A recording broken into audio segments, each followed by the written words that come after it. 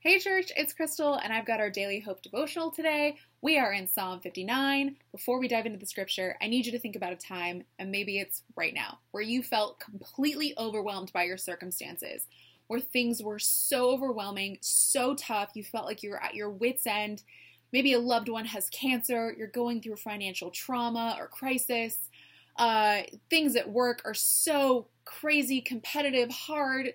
People don't understand you. And you just can't see a way out. You just need God to show up. You are looking at God and saying, I didn't do anything to deserve this situation. Why am I here?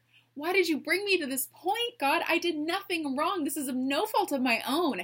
That is exactly how David feels in this psalm. And I think once we go through it, we're going to find a lot of encouragement on how we can go to God and ask for deliverance. So particularly in Psalm 59, we need to think back to 1 Samuel chapter 19. And in this chapter, this is one of the many times where Saul was trying to kill David. In fact, this is when he sent many of his soldiers, in which David refers to them as dogs in this chapter. They are surrounding David's home, and he has orders to kill David. David has assassins waiting to murder him.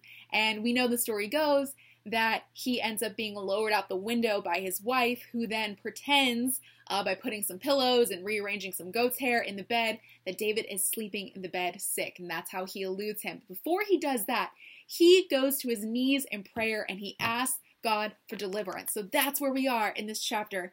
Check out what David had to do. In the moment of crisis, he went to the Lord and he said in verse 1, "Deliver me from my enemies, O God. Be fortress against those who are attacking me. Deliver me from my evildoers and save me from those who are after my blood.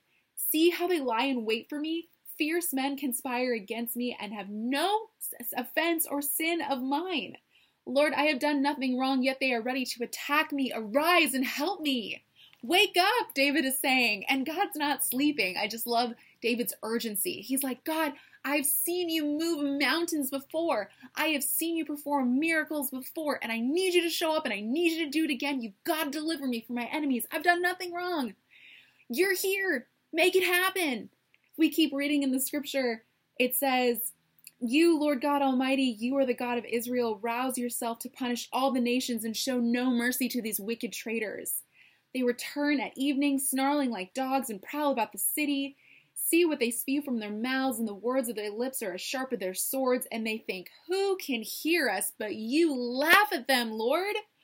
My mom always tells me, God will avenge for you. When someone does you wrong, when you're treated poorly, when the world is out to get you, and your circumstances are against you, you can seek out vengeance on your enemies. You can try and take matters into your own hands, or you can do what David did. You can take it to God and let God fight your battles.